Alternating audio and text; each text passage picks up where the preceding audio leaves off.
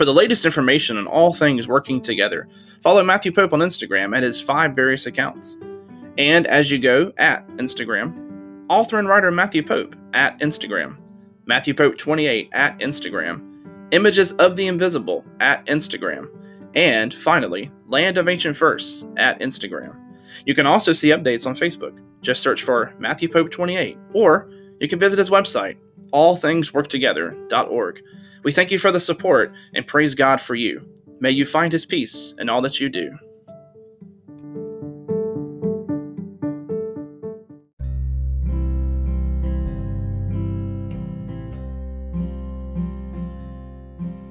Hello and welcome to Land of Ancient First. I'm your host, author and writer Matthew Pope, and today I wanted to continue the narrative of translated literature in the War with Remnant series.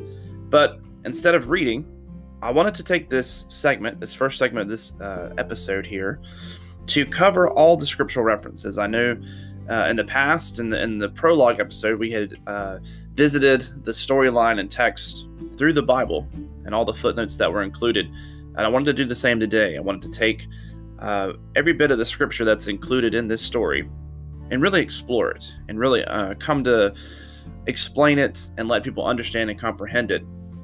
Scripture is so key to the War with Remnant series. It is rooted and based in Revelation, for instance, the whole title of the novel franchise.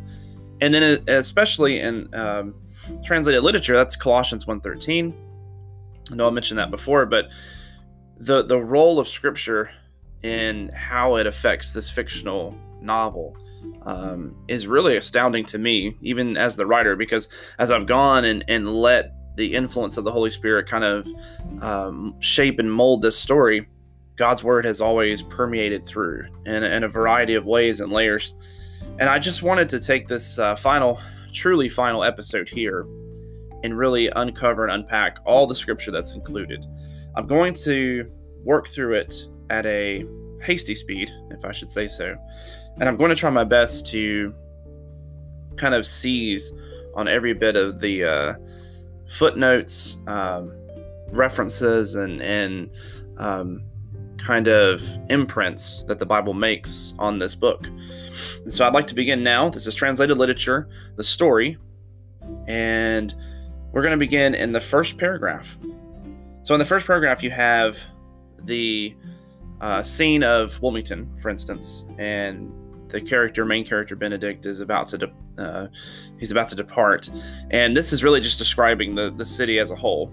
And so you're having all this imagery happen, and in this sentence, in pretty much the middle of the first paragraph, it says, "These were manifested weapon carriers designed for the enigmatic battle of God." And so for that, I found that the battle of God is really referenced in Revelation 16:4, which says, "And the third angel poured out his vial upon the rivers and fountains of waters, and they became blood," which is a key element to the wrath that is poured out in Revelation. It's something that's akin to the storyline as a whole, with the weaponry of God and really the weapons of man's sin and man's design that are coming together in this end times type of story.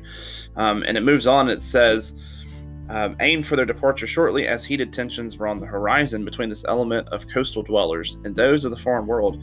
Theirs was the dominion of darkness." That was Ephesians 6:12, because it says, "For we wrestle not against flesh and blood, but against principalities, powers, rules of the darkness of the world, spiritual wickedness in high places." And then a little bit after that, it says, "These were light keepers." And light keepers is from 1 Thessalonians 5:5. "Ye are all the children of light and the children of the day. We are not of the night nor of darkness." I just wanted to also add one thing. I meant to say this in the beginning of the episode, but if you're following along, if you have the text, I do want to make the PDF available. I do apologize for having not done that yet. It's a work in progress to get that, onto the website and to have it available. But the PDF will give people a chance later on, listeners here, or anybody really, will give them a chance to see the scripture and see the text in front of them. But that's also an encouragement to buy the book. So if you have not had a chance to purchase the book, I would encourage you to do so. And all the text in the scripture is explicitly in the story. It's footnoted throughout the book. So it's right on the page. As we continue, we move into page 11, and then we go to page 12, and we find that the phrase "tradition of elders" is here. That's Second Thessalonians 3:6, and it says, "Now we command you, brethren, in the name of our Lord Jesus Christ, that you withdraw yourselves from every brother that walketh disorderly, and not after the tradition which ye received of us." And then right after that, it talks about the good book and the good news. And so the good news is 1 Corinthians 9:14. "Even so hath the Lord ordained that they which preach the gospel should live of the gospel." And so this is a consistent occurrence here of describing the religiosity of the city of Wilmington, really, and then kind of explaining why religion is so important and how it's important. So here we're mentioning elements of the last things theology. So the good book, the book of life, and you're mentioning the good news, and the good news is those that have come from a faraway land to preach. How blessed are the feet of those. And so you have all these elements that are working together, and it's building this scripture narrative within a story. So it's a story, a meta narrative within a smaller narrative, really. But if you go to page 13, it says, "Some discuss the end of days, and some committed to these end times." And so that's 1 Peter 4:17. "For the time has come that judgment must begin at the house of God. And if it first begin at us, what shall the end be of them that obey not the gospel of God?" So there's end times theology playing into that. "And some made merry for their troubles." That was a connection with Noah, because in their last days before the flood, they were marrying and making merry and doing pretty much everything under the sun, except worshiping God or acknowledging God. And so I actually grabbed that from Wisdom 14:28, which says, "For either they are mad when they be merry, or prophesy lies, or live unjustly, or else lightly forswear themselves." So that was a really interesting connection. And then it says, "Others turn to prayer" in that same sentence. So I got that from Acts 6:4. "But we will give ourselves continually to prayer and to the ministry of the word." And so you're having this back and forth imagery or images of the New Testament. And so I'm going back and forth between Old and New Testament, really, and I'm using it as a collaborative buildup towards the idea of obviously a resurrection of the dead, but then a second coming of Christ. But then even before that, the whole story is based on good versus evil, God versus Satan, and the final battle. And so all these things are playing into the final days of Jesus' ministry, the final days of the Israelites traveling, the final days of God eliminating sin on the earth, the final days of even the 12 disciples as we come to the close of the canon of Scripture. All these things are playing into that same idea and ideology. And so then further on it says, "It was where it was written in writing that men and women made their trust." I got that from Psalm 71:5. "For thou art my hope, O Lord God, thou art my trust from my youth." And then continuing it says, "It was in God's word that they sought after a refuge." And so that was Psalm 19:7. "The law of the Lord is perfect, converting the soul. The testimony of the Lord is sure, making wise the simple."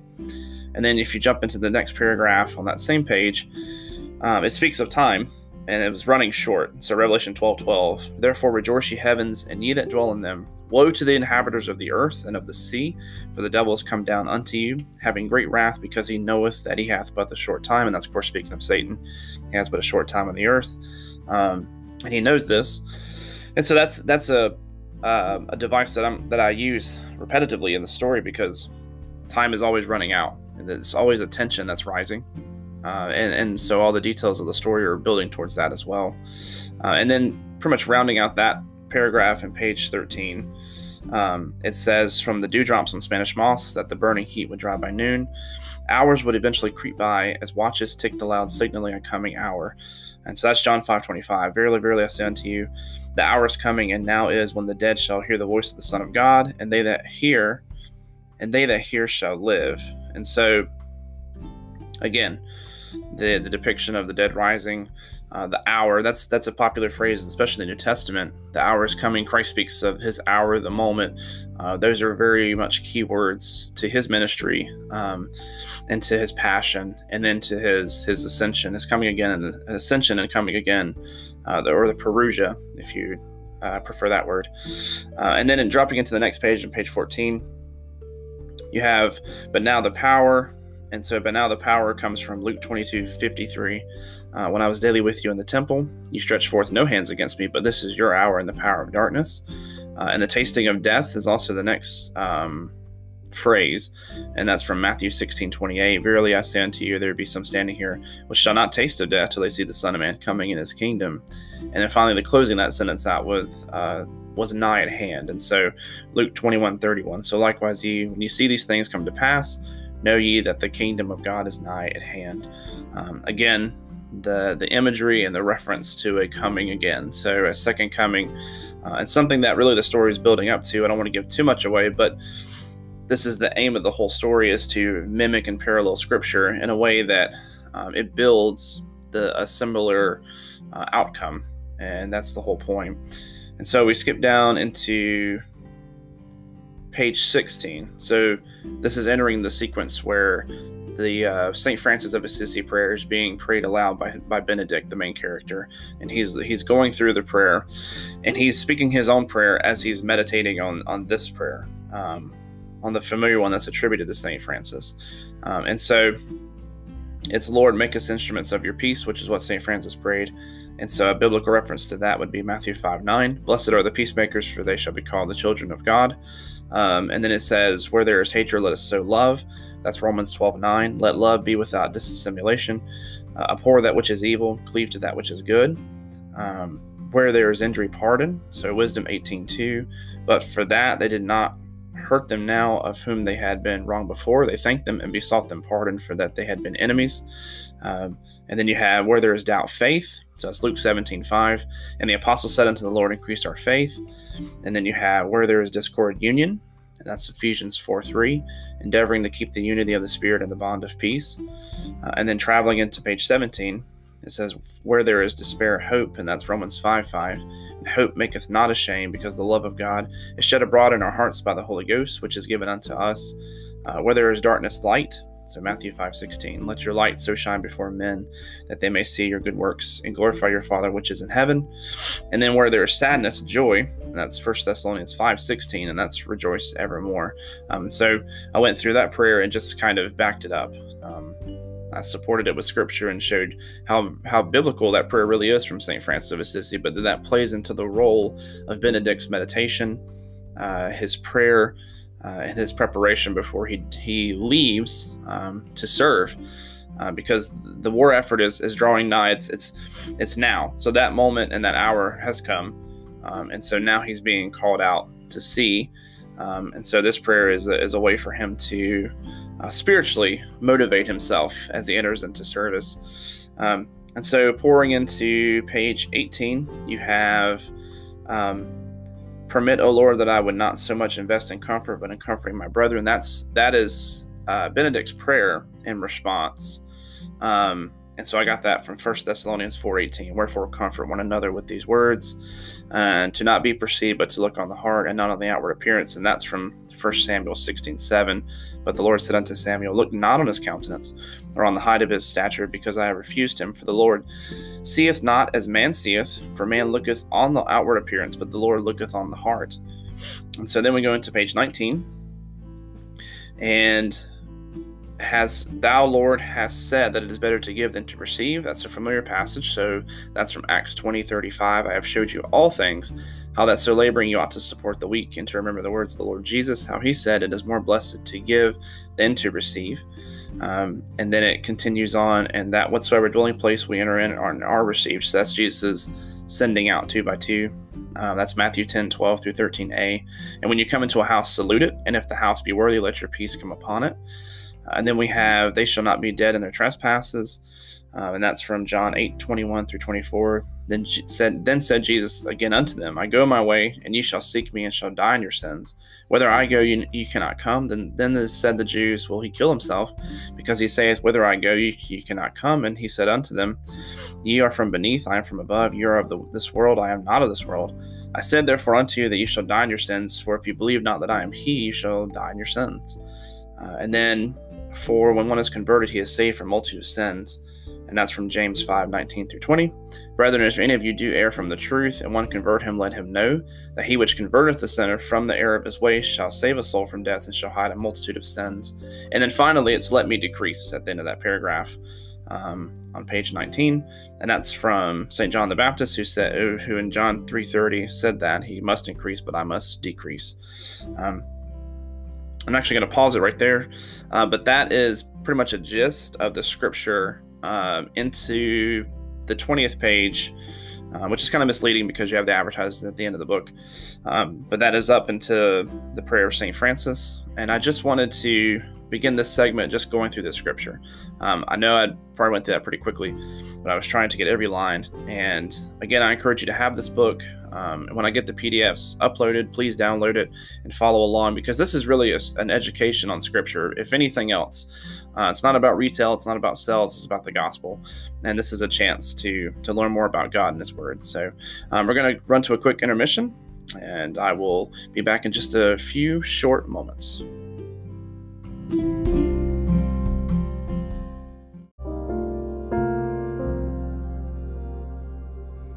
2020 has been a year of uncertainty.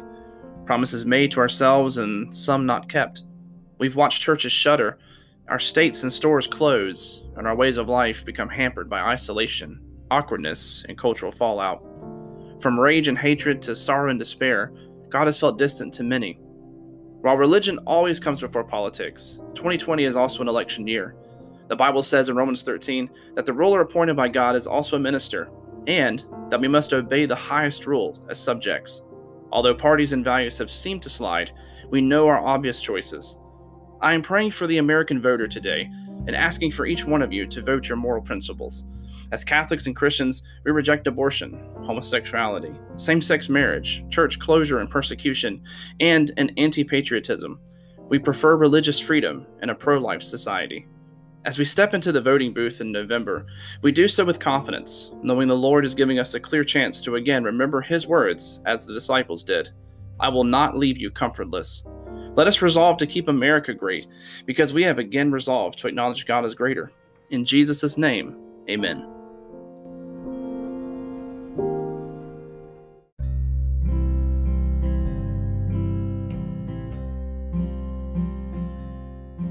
Welcome back to Land of Ancient First, and as we were discussing in the previous segment, Scripture is really the soundness of the mind for the Christian believer, and this is why this has been such an important aspect to the story of War with the Remnant translated literature, and the reason I really want to take the time to go through it.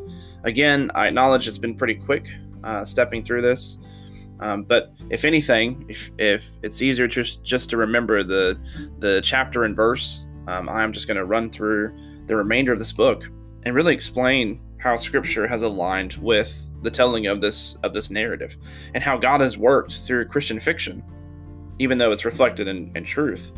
Some of the elements are embellished, some of the elements are completely fabricated, but they are working towards a truth-filled statement of faith and a true timeline and reflection of a spiritual timeline that we are living in right now. Maybe not so much the last, very, very last days. We are in the last generations. And I hope that I'm wrong. I hope we are in the last days, because Maranatha, Christ will come that much quicker. And so this is really a narrative to help people understand their last things theology, and to really understand how pivotal, especially in the current time that we're in, how pivotal Scripture is, both to reading and to retaining. So I wanted to continue on. So I'm on page 21 now. I'm working into the storyline of Benedict preparing to leave. He's glancing at his watch. He is about to depart from Wilmington. And the first reference we have for this paragraph, it says he was born in the midst of rumors of war. That's from Matthew 24:6. And you shall hear of wars and rumors of war. See that you be not troubled, for all these things must come to pass, but the end is not yet. And that's Christ telling his disciples that. And it says he had recalled the stories of valiant fighters who had waited for vengeance. And so Romans 12:19, dearly beloved, avenge not yourselves, but rather give place unto wrath. For it is written, vengeance is mine, I will repay, saith the Lord. And so Christ, really God in this sequence written by St. Paul, God is saying, I'm the one that carries out the war. I'm the one that carries out the wrath. And that's a very clear picture of Revelation as well. It's something that lines up completely similarly to this story at hand. And so at the end of that sentence, it says, "For so long that they grew weary, tired, and worn out." He's speaking of past warriors that had been waiting for a final battle, and that's from Hebrews 11:13. So these all died in faith, not having received the promises, but having seen them afar off, and were persuaded of them, and embraced them, and confessed that they were strangers and pilgrims in the earth. Going into page 22, it says, "They had trained, had undergone special learning, had involved themselves to much teaching and knowledge, but it did not secure for them salvation." That's from 2 Timothy 3:7, which says, "Ever learning and never able to come to the knowledge of the truth." And then it continues on, "Needless to say, their ranks depleted and were replenished, for some of their breed, some timid." And that's from 2 Thessalonians 2:1-2. "Now we beseech you, brethren, by the coming of our Lord Jesus Christ, and by our gathering together unto him, that ye be not soon shaken in mind, or be troubled, neither by spirit, nor by word, nor by letter, as from us, as that the day of Christ is at hand. Some afraid." So I took afraid, and I went to Matthew 14:27. "But straightway Jesus spake unto them, saying, Be of good cheer, it is I, be not afraid." And then some compromising. And so that's from Revelation 17:17. "For God hath put in their hearts to fulfill his will, and to agree, and to give their kingdom unto the beast, until the words of God shall be fulfilled." And so it's showing you really in Revelation, in this story, that the power of darkness will also have its moment. The power of Satan and the power of sin will have its moments, and will come with its armies to face those of the armies of God, those of the church, the seed of Mary, the remnant, all together. And that is really the whole storyline, the whole complex storyline behind all of this, following Scripture's lead. And so going into page 23, it says, "God's tears watered their cemetery plots, for faithful men had met an end." Psalm 116:15, "Precious in the sight of the Lord is the death of his saints." And then moving into the next paragraph, it says, "He dared to believe that he could step into their shoes, to continue in the apostles' doctrine, and the breaking of bread, and the fellowship." And that's from Acts 2:42. "And they continued steadfastly in the apostles' doctrine and fellowship, and in the breaking of bread and prayers." That's also a point of reference from my book, In the Apostles' Doctrine, and my radio show, which is also coming soon, season 3. I often like to put little references to my previous books and some of my storylines, and in ways that is not taking away from the story overall, but is also serving as a reminder, because all my works, I try to connect them, because theologically they are all connected, and even historically at some points. So that's usually something I like to employ into my work. And then it says on the last one here, for page 23, it says, "He considered himself a wretch who necessitated a loving Savior, but a sinner saved by grace indeed." And that's from Ephesians 2:8, "For by grace are you saved through faith, and that not of yourselves, it is the gift of God." So then we go through page 24 and dive down into page 25. And we have here, "And the will of God on his life permeated his new ideologies." That's from the end of the first paragraph on that page. And that's from James 4:15. "For that you ought to say, if the Lord will, we shall live and do this or that." And then jumping into the second paragraph on page 25, it says, "To be truly fit for the kingdom of God." That's from Luke 9:62. "And Jesus said unto him, No man having put his hand to the plow and looking back is fit for the kingdom of God." And then we continue on to page 26, and then we go down to page 27. And this is really, now he's at the docks, he's at the harbor, and they are about to leave. They're about to sail down the Cape Fear River towards the open ocean. And so you have some verses here. "The voyages were to be had, and some were praying shoreside." That's from Acts 21:5. "And when he had accomplished those days, we departed and went our way, and they all brought us on our way with wives and children, till we were out of the city, and we kneeled down on the shore and prayed." And then we continue on to, "As their loved ones were climbing aboard, elders of the church were signing the cross, while those men were crossing themselves," a reference to Catholicism, which is a theme in this book. Since I'm a Catholic author, and then obviously Benedict is a Catholic name from the saint, of the same name, Saint Benedict of Nursia. So some Catholic elements and themes running through there. And that's from Hebrews 11:2. "For by it the elders obtained a good report." And women folk were crying tears, knowing their estate. So that's from Ecclesiasticus 29:18. "Suretyship hath undone many of a good estate, and shaken them as a wave of the sea. Mighty men hath it driven from their houses, so that they wandered among strange nations."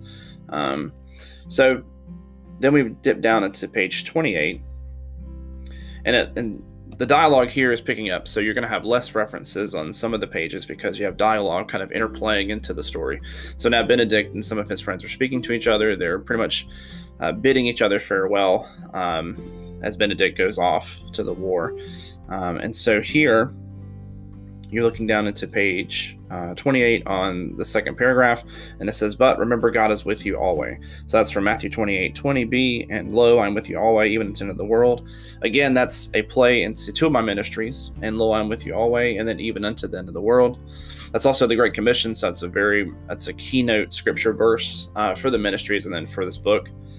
And then a little ways down, you have the other one, which says, "I'm thankful for your covering of me. I must say I am mysteriously nervous as to what to expect, but I'm confident in this very thing." That's Benedict responding to his friend's dialogue. And that's from Philippians 1:6, "Being confident of this very thing, that he which hath begun a good work in you will perform it unto the day of Jesus Christ."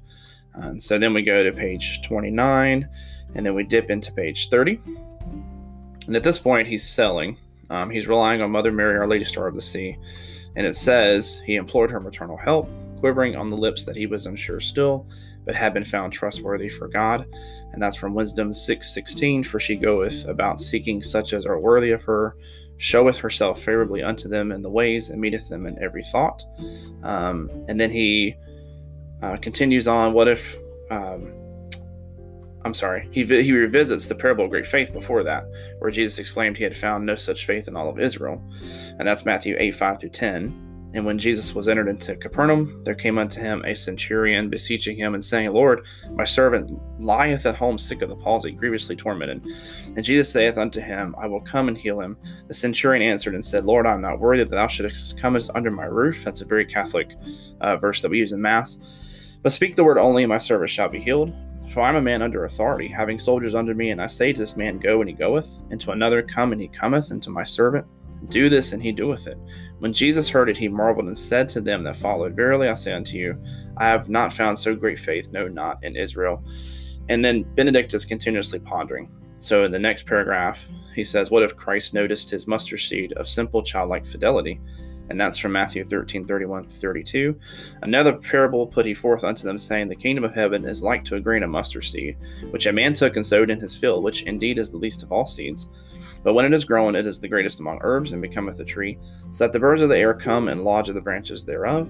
And then finally, it says, "But once noting his spiritual mother," that is a part of, or pretty much a phrase there at the beginning of that sentence, and that's from Ecclesiasticus 24:18. "I am the mother of fair love and fear and knowledge and all holy hope. I therefore, being eternal, am given to all my children which are named of him." And so I'm going to take a short intermission here, but I thank you for listening along, and we are almost finished. We have just a few more pages to go and to note some more scripture. And so I hope you'll join me in the next segment, and we'll be right back after a few short messages.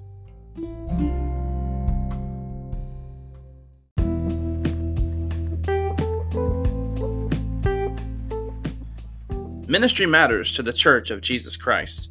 It is our invitation that seals the fate of a soul turning to Christ. We entrust our hospitality to God, and He commits. Author and writer Matthew Pope has devoted nearly 7 years of work to the ministerial life. From radio shows to books to speaking engagements to authentic Catholic living, His word is only beheld the word of God. With visions and statements, these ministries are made mention of and bear record, an annual reflection of the state of those organizations founded by God, led by Matthew Pope. With scripture aplenty and the outlook of a worldwide operation, this publication addresses every facet of what is required of us by the Lord.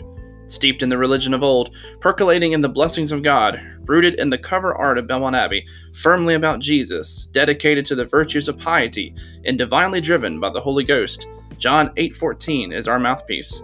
Bear record, available for purchase on Amazon Kindle.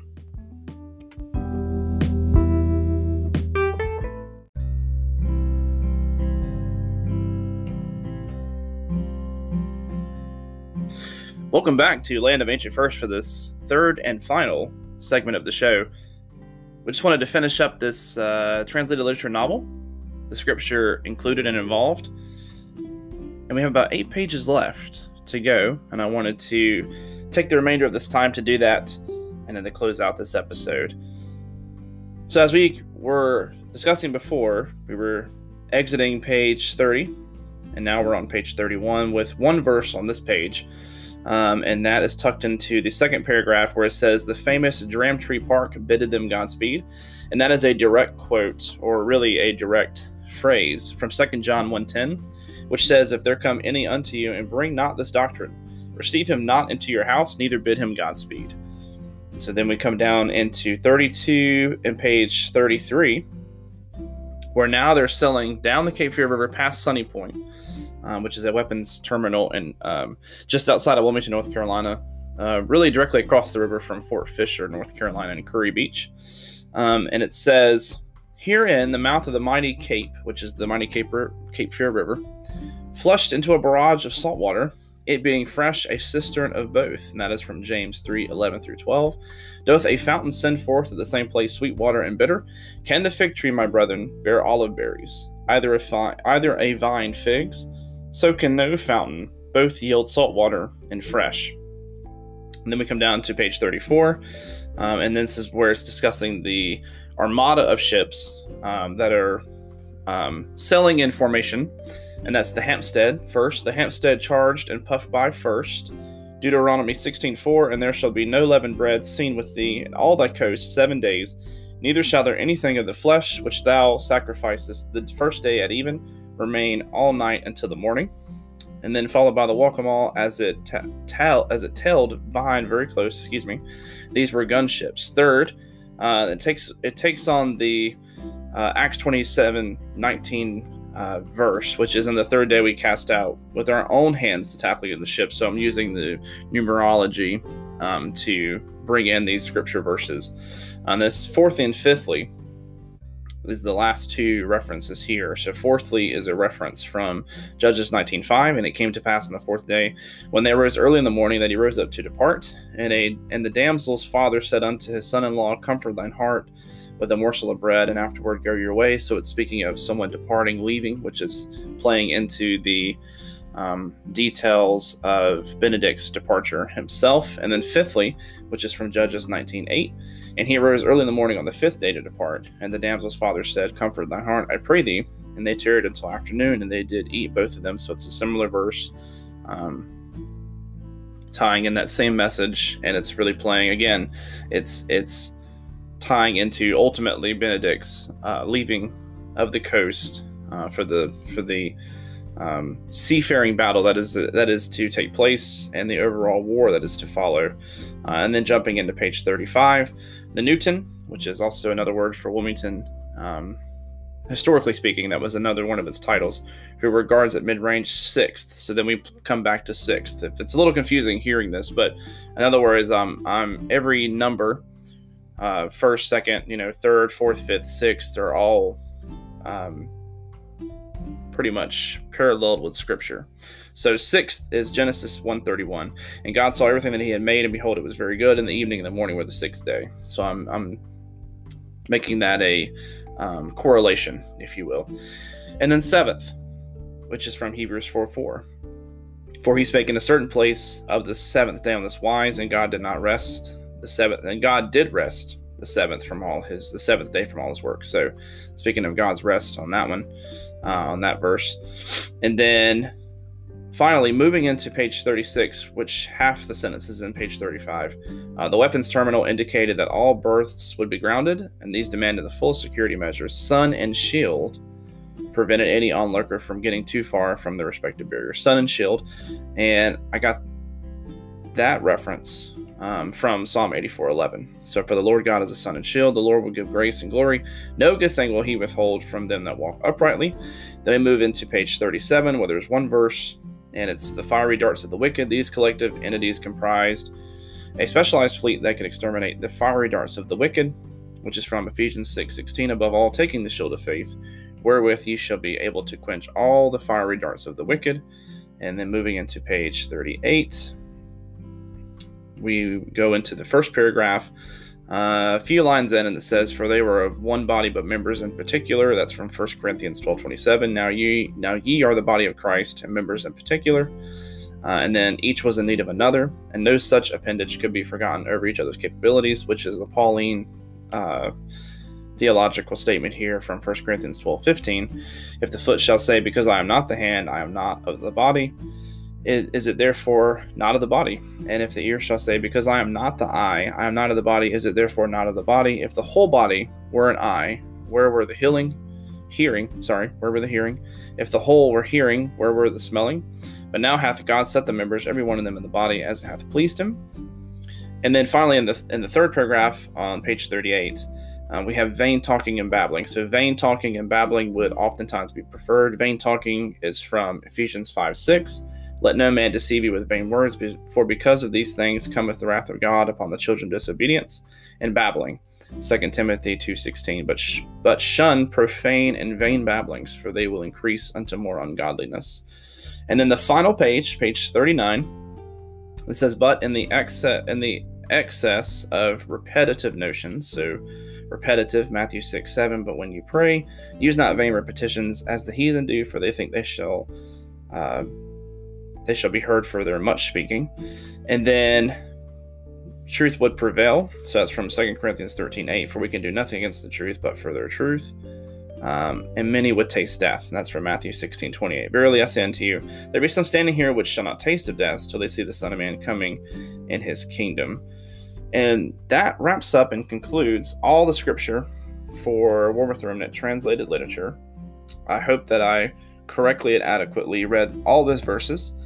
And I pray that from the story, you were able to receive the Word of God, the sword of the Spirit, which is really the Bible, the Holy Bible, the Holy Scriptures. And I pray that that built up to more godliness. And I pray that throughout this series, really, throughout these last few episodes, that you, the listeners, and those that I've been able to promote these episodes to, have received the sense of understanding that this is more than just a book. This is more than just a fiction novel. This is more than just action and thematic elements. This is the gospel. This is what we understand as Christians that is coming, and we must be prepared. And if this is a way to get people prepared for the scriptures and for the wrath of God and for the final judgment, then this is the best avenue. I believe in preaching. I believe in writing in theology, and I believe in delivering the message of sermons and all those things. But I also believe in creativity. And this is an adventure novel. This is something that reflects history in North Carolina. And for me, that's very personal. I have a huge passion for North Carolina. Obviously, this whole podcast is dedicated to the state of North Carolina and to Christ. And so this book really brings those two things hand in hand. So I pray that I did an acceptable job here, just communicating, if anything, to you, that God is real and that his word is true and it stands forever, and that it can be relied on. Even when the world seems to be collapsing, and I'm sure that we've felt that way in the past few months. But even in those times, God can be trusted, and that his word is working all things together. Romans 8:28, the keynote verse for my ministry, something that I always come back to. All things are working together. So I pray that for you today. I pray, again, that this episode and this message deliver to you the necessity and the essential nature of God's word and mercy. And I pray that we can again meet for the next episode and discuss more of God's greatness and his glory. And until then, may God bless you.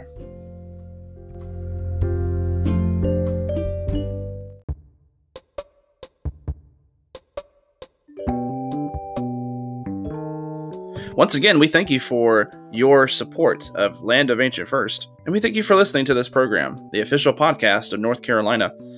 We pray that the message you heard today was one of Christian spirit, and that the sword of God, the Spirit of the Lord, really moved in your heart to know Jesus Christ as Lord and Savior. Our prayer is that this podcast and show would be able to bless the state of North Carolina and the church with the mighty favor of the Lord. For more information on Matthew Pope's ministry, you can visit his Facebook page, Matthew Pope 28, or you can visit his website, allthingsworktogether.org, and be sure to follow us on Instagram at Land of Ancient First. And until next time, may God greatly bless you.